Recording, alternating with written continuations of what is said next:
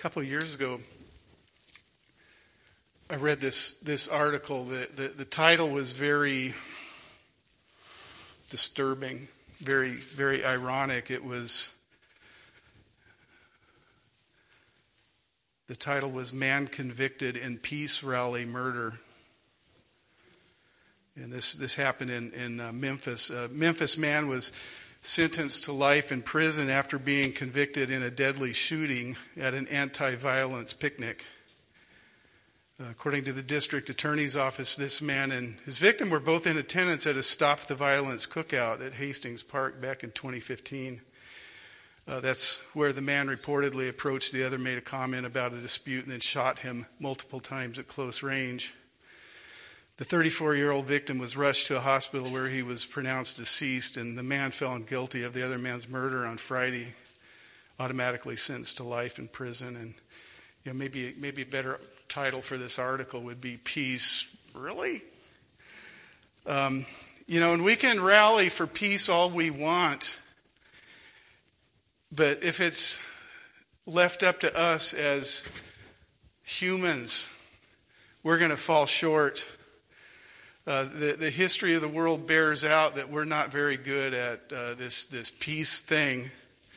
By nature, we're not peace-seeking and peacekeeping creatures. We try, but we fail. We're just not good at this. Over the past 3,400 years, I read that humans have been entirely at peace for 268 of them. So that's 8% of recorded history. The other 92%, there have been wars in the world. At least 108 million people were killed in wars in the 20th century alone.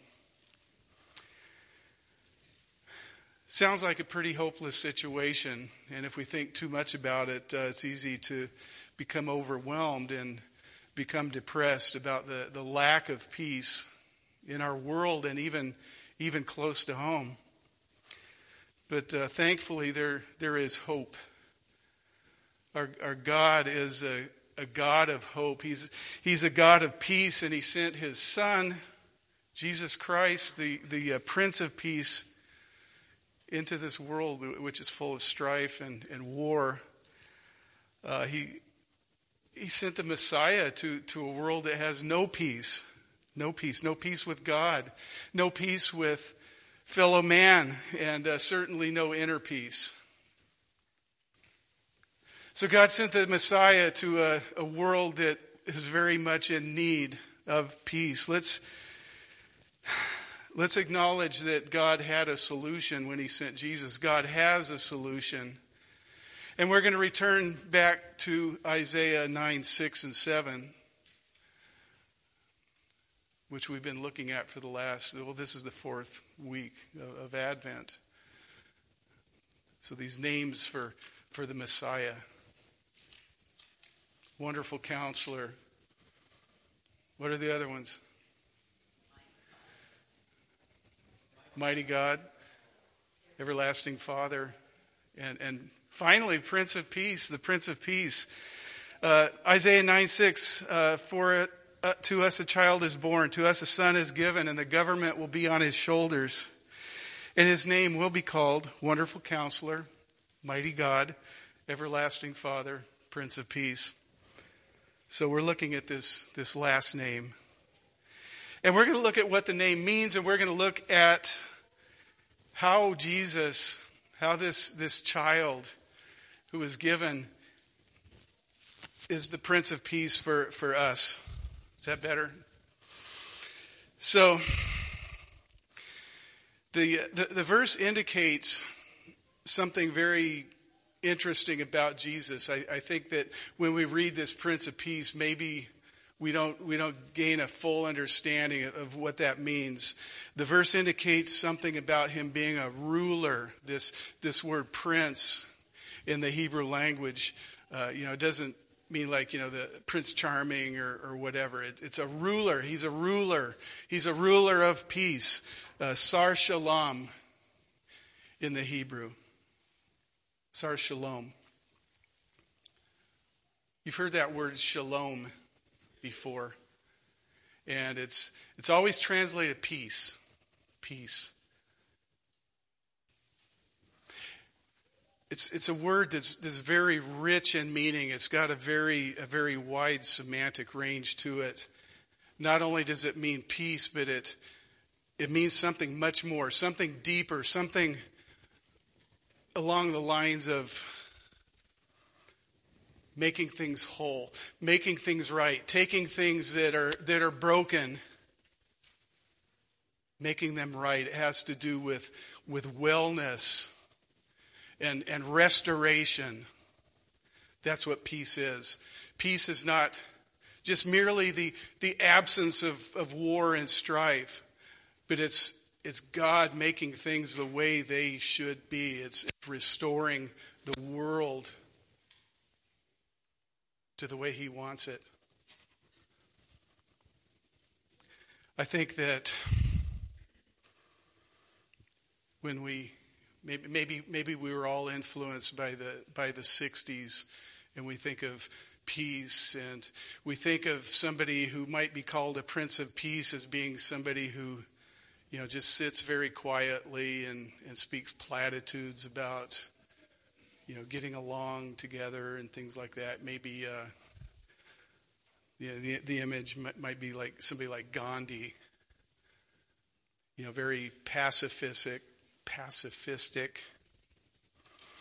But according to the Net Bible notes I was reading this week, it indicates a ruler, somebody who's a military commander, a mighty ruler who's going to bring peace by vanquishing the enemy of his people. This picture is of a Messiah king who is going to establish a safe socioeconomic environment for his people, his subjects. It hardly depicts him as a powerless person.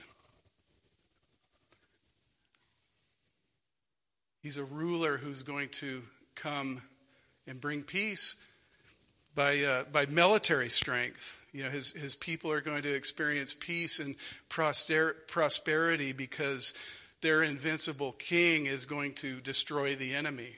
So this might be a little different picture than what you would imagine when you hear Prince of Peace. He's this mighty ruler who's going to vanquish the enemy. Jesus Christ, we read in Ephesians, has been placed above all rulers and authorities and principalities and powers. And we're in Him. You can really kind of get a sense of this by looking at Isaiah 9:7. And I'm going to be reading from the New English translation. His dominion will be vast, and He'll bring immeasurable prosperity. He'll rule on David's throne and over David's kingdom, establishing it and strengthening it by promoting justice and fairness from this time forward and forevermore. The Lord's intense devotion to His people will accomplish this.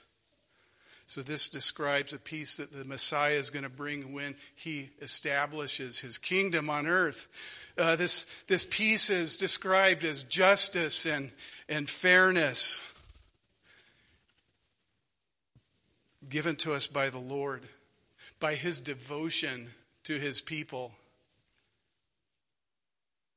And so Isaiah applies this term along with these other four names to give a richer, deeper picture of the Messiah.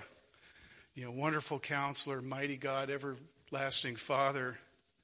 And He applies these names to this baby. What do we think of when we think of Christmas and Jesus? We think of this little baby in a manger, right? And that's what He was. This non-threatening, peaceful baby. One of our songs says that He didn't even cry. I kind of have to question that, but that's neither here nor there. But people want a non-threatening Jesus. They want a quiet Jesus who's not going to bother them. That's not the Jesus that Isaiah is talking about here. I think a couple of weeks ago I quoted from C.S. Lewis in the Chronicles of Narnia, and I'm going to bring another quote too from this story. Susan is talking. Aslan is a lion, the great lion. Said Susan. I thought he'd be a man. Is he quite safe? I shall feel rather nervous about meeting a lion. Safe, said Mr. Beaver. Who said anything about safe? Of course he isn't safe. He's the king, I tell you.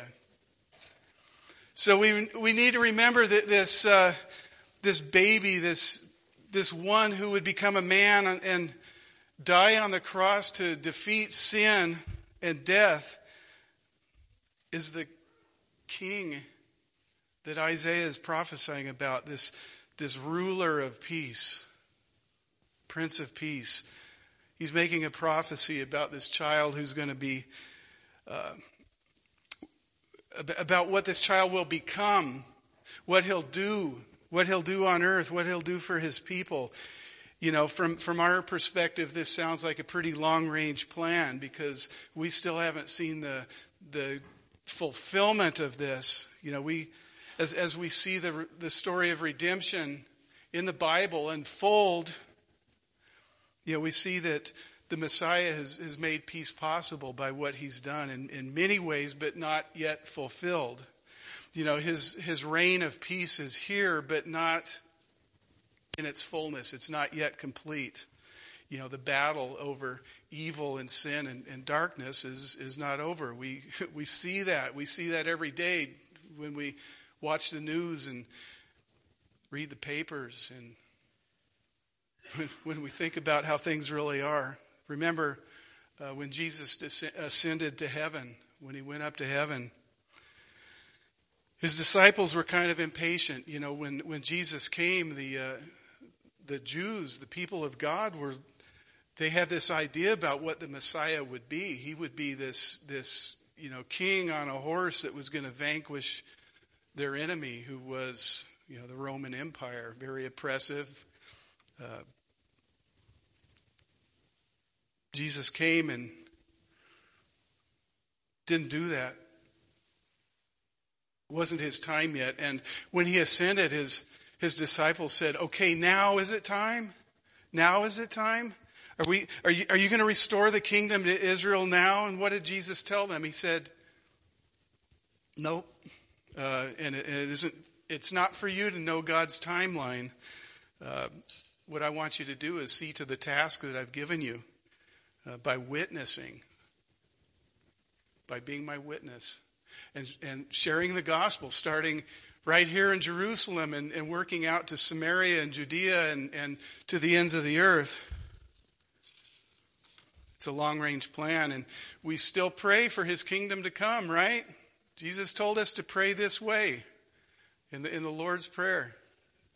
Your kingdom come, your will be done on earth as it is in heaven. Is the kingdom here? It is in a sense, but not in its fullness, not in its completeness. Jesus, the Prince of Peace, we still have yet to see what that means in its fullness. That doesn't mean we don't have an application in the present time. He has brought peace. He's brought the possibility of peace in many, many ways. But we still live in a fallen world. We live in a sin-sick world that's rebellious, has rebelled against God, has turned its back on God and gone its own way. We're currently still not experiencing earth the way God created it and the way God would have it. And apart from the God of peace and the Prince of Peace, we don't stand a chance. Without God's peace, mankind is headed to an eternity of death and destruction. So, how then is Jesus the Prince of Peace to us? How can we apply this truth in our lives? How can we see how he is the Prince of Peace? And there are three ways I'd like to look at this, three perspectives. The first is Jesus gives us peace with God. The second is he gives us peace with other people. And the third is he gives us peace with ourselves, inner peace. So Jesus, the Prince of Peace, brings the peace of God, peace with God. The Bible makes it clear that by nature we are enemies of God. We're rebels. Each of us has gone our own way. Each of us has decided our way is better than God's way. Each of us has turned our back on God. Each of us has rejected God. By nature we're sinners. We're transgressors. Disobeying God, disobeying his law, rejecting his character, fighting him. This does not describe peace. This describes conflict. Conflict with God is our natural state. And it's not God's desire that we be in conflict with him. And as we look at the story of the Bible, we see that God had a plan. He has a plan. It's his desire that we would be reconciled with him. And that's why he sent Jesus. His love for us is very, very deep. So deep that at great personal cost, he sent the Lord Jesus to die on a cross so that we could be right with him, so that we could be forgiven, so that we could be reconciled, to experience shalom, rightness, wholeness, setting things right the way they should be. He sent his Son, the Prince of Peace. Paul writes about this provision of God in Romans 5, 8 through 10. And he did this because of his great love for us. It says, but God shows his love for us in that while we were still sinners, Christ died for us. Since therefore we've now been justified by his blood, much more shall we be saved by him from the wrath of God. For if while we were enemies, we were reconciled to God by the death of his Son, much more now that we are reconciled shall we be saved by his life. More than that, we also rejoice in God through our Lord Jesus Christ, through whom we have now received reconciliation. So God is the ultimate peacemaker. God is the ultimate peacemaker through Jesus Christ. Paul speaks of this peace in his letters. If we believe in Jesus, we can be right with God. We can have shalom. We can be justified through faith in him and have peace with him. Romans 5, 1, 2 says, therefore, since we've been justified by faith, we have peace with God, through our Lord Jesus Christ. Through him we have also obtained access by faith into this grace in which we stand, and we rejoice in the hope of the glory of God. Now, this isn't just theory. This isn't just some lofty theological idea. This is the very story of the Bible. From the beginning of the Bible, in the first chapters of Genesis, we see God's redemption story, where Adam and Eve, our distant ancestors, rebelled against God. God had a plan, and he said he was going to send Eve's seed to make things right.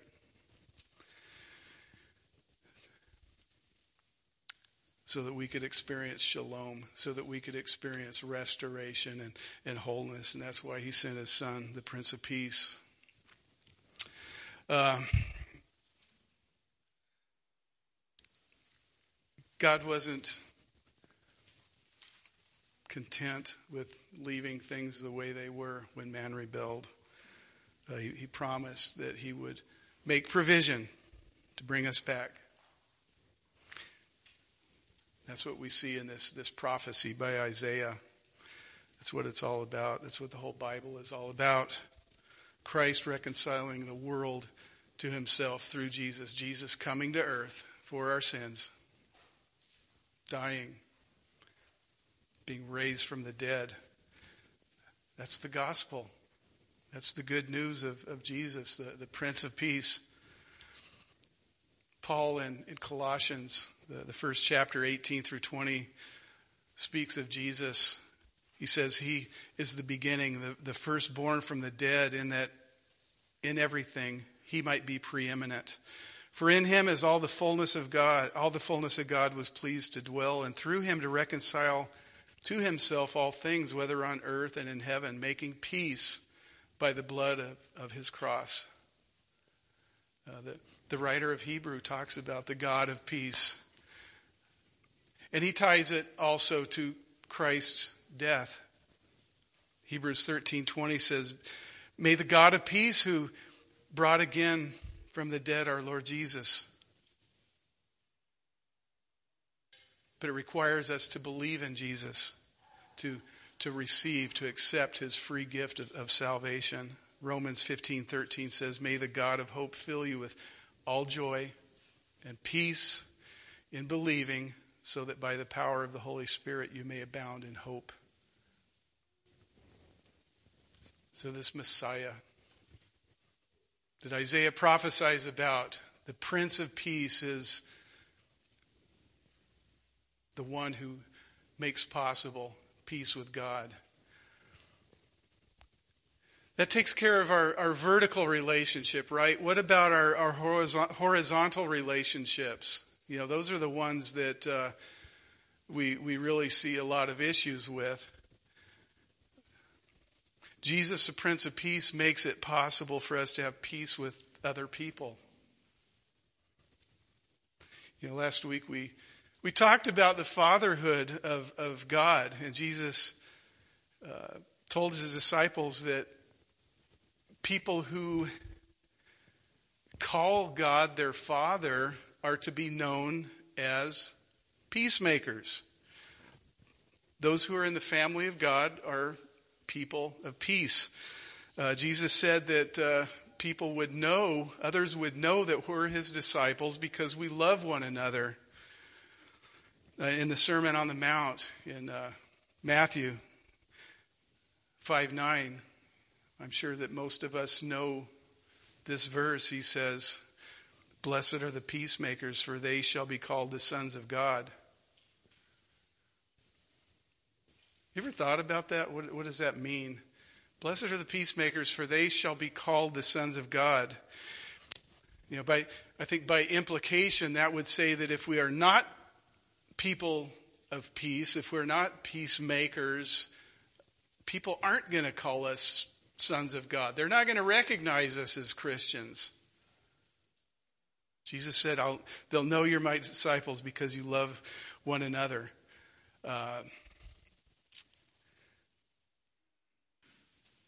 Do we have peace with each other? Do we have peace with the people in the world? We need to ask ourselves. Because Jesus said, in this family, with God as our Father, we are going to be people of peace.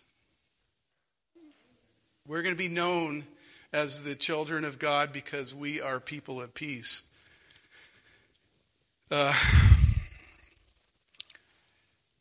Jesus on the cross made it possible for us to have peace with God, bringing reconciliation with God. But he also made it possible for us to have reconciliation with other people. We're called to be reconciled with each other, to live in peace with each other. Peacemakers make peace, right? They fight for peace. It's an active thing. You know, peace isn't something that just happens. It's something that we work towards. Peacemakers. That's different from being a peacekeeper. We're peacemakers. We fight for reconciliation with each other. And we need to ask ourselves, examine our own hearts. Do we have broken relationships? Do we have any relationships that need reconciliation. If that's the case, you're not going to be experiencing peace. There's a good verse in Matthew, also in the Sermon on the Mount, where Jesus talks about this, Matthew 5:23 through 24. And he talks about, if you go into the temple and you're offering a sacrifice and you realize that there's a broken relationship. The verse is right here. What should you do?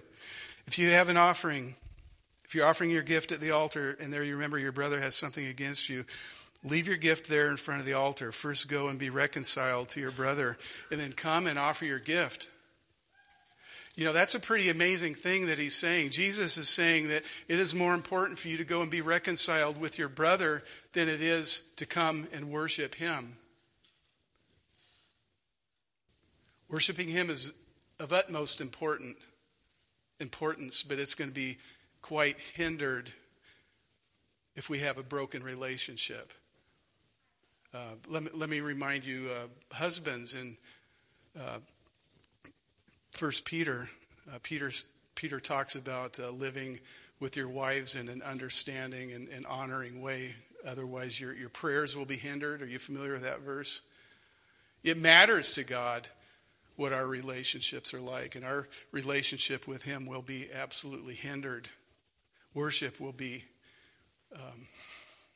not impossible, but it'll be weakened and defective, if I may use that word, if we are living in enmity and strife with our brother. That's what Jesus is saying here. So I suspect that many Christians in this world are having their effectiveness cut short because they've wronged somebody and haven't resolved that relationship, because somebody's maybe has wronged them and they're living in bitterness and resentment. Jesus cares about our relationships. They affect our relationship with him. And our prayer life, our worship life can really be affected as a result of broken relationships. So we're to be peacemakers. We're to be people who bring peace. Paul, in that verse where he talks about reconciliation, about God reconciling with the world through Jesus, he said, and we've been given the ministry of reconciliation. That's our service as Christians, reconciliation. We're called to help people, to show them God's grace and forgiveness. We're called to lead them to Christ, the Prince of Peace. We're called to bring people together, encouraging them through Christ to forgive, to ask for forgiveness with each other, to be reconciled. So Jesus makes it possible to have peace with God, to have peace with other people. So that's our vertical relationship, our horizontal relationship. And finally, Jesus, the Prince of Peace, makes it possible for us to have inner peace, peace within ourselves. This inner peace really, in a lot of ways, is kind of a byproduct, if you will, of peace with God and peace with others. If you're living in enmity and strife with God or with other people, you're probably going to be in turmoil, inner turmoil. Maybe harboring bitterness and resentment. If you're at peace with God, you'll have inner peace. The guilt of sin is gone. Your absolute trust in God will surely help to melt your anxiety. If you're at peace with God, you should realize that you are valuable to God. You're of great worth as one of his children.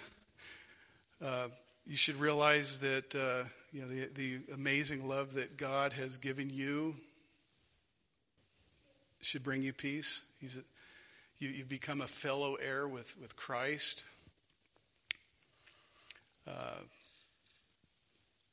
God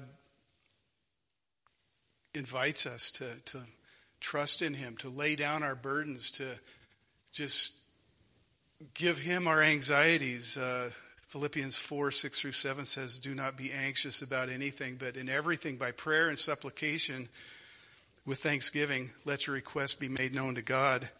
And the peace of God, which surpasses all understanding, will guard your hearts and minds in Christ Jesus. I love this phrase here, the peace of God, which surpasses all understanding. This is amazing. This is peace we can't understand. This is peace we can't figure out. All this stuff is happening around us, yet we can experience calm in the midst of the storm because of the peace of God. It's beyond us, but it's not beyond God for us to live in that kind of peace. If we lean on him, his peace will guard our hearts and our minds. Being at peace with others, again, will also bring inner peace, right? Conversely, if you're not living in peace with others, it's going to bring turmoil. Colossians 3:14 through 15 speaks of the need for love, which brings peace and harmony with others. What's the result?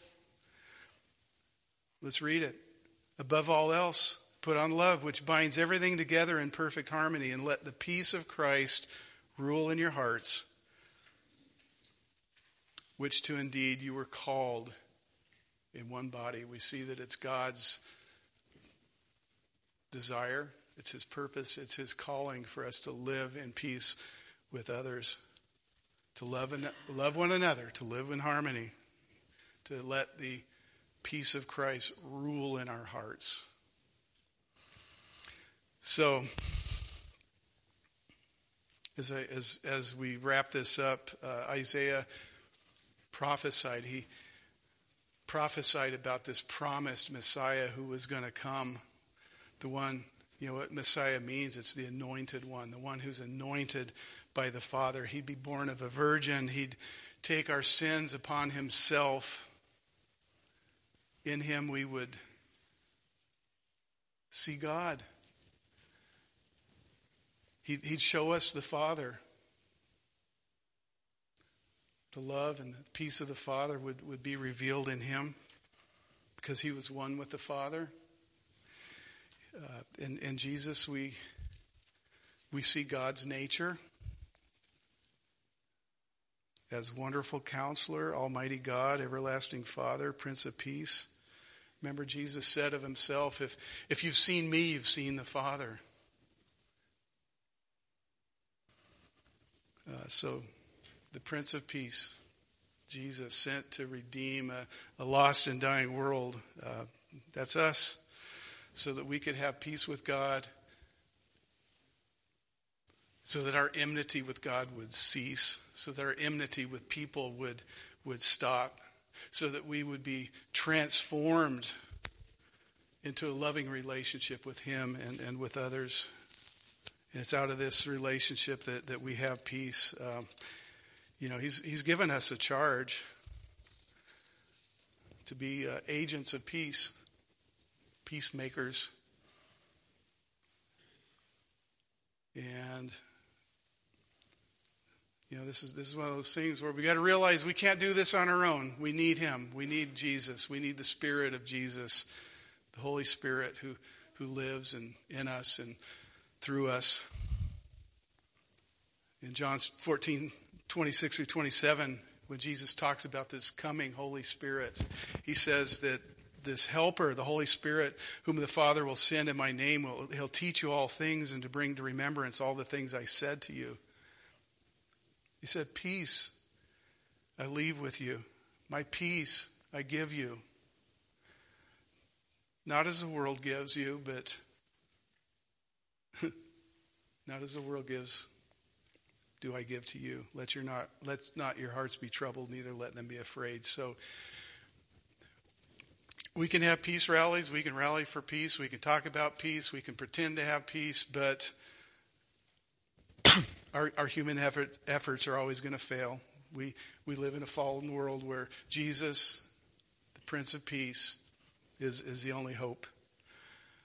We can't muster up peace. We can go to the bookstore and look at a whole section on self-help and how to have peace, inner peace, and peace with others, and all this kind of stuff. But it's all vain. Our efforts, our human efforts, are going to fall short every time. We need to rely on the Holy Spirit to conform us to the image of Christ, who is the Prince of Peace, so that we can have peace with God and others and inner peace. When we think about the fruit of the Spirit, what is it? Love, joy, peace. It's the fruit that we can only bear because we're connected to the vine, right? Only by His power, only by His ability, not our own, can we have peace. We can live in peace because we can do all things through Christ who strengthens us. So Jesus was sent to ultimately establish His kingdom, where He would reign with His saints in peace. I don't know about you, but I long for that time. I long for that time. I look forward to that, when King Jesus reigns and brings peace truly to this earth, the Prince of Peace. Pray with me. Lord, we are in awe of You. We are in awe of what You have given us through Jesus, the Prince of Peace, Lord, that You brought reconciliation, that we can have peace with You, we can have peace with each other, and we can have Your peace ruling in our hearts, the peace that passes all understanding. We don't understand it, Lord, but we know that it's from You, and it's only from You.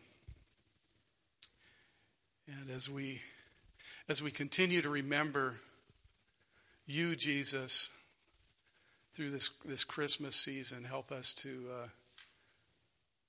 know You, to realize You as the Prince of Peace. In Jesus' name, amen.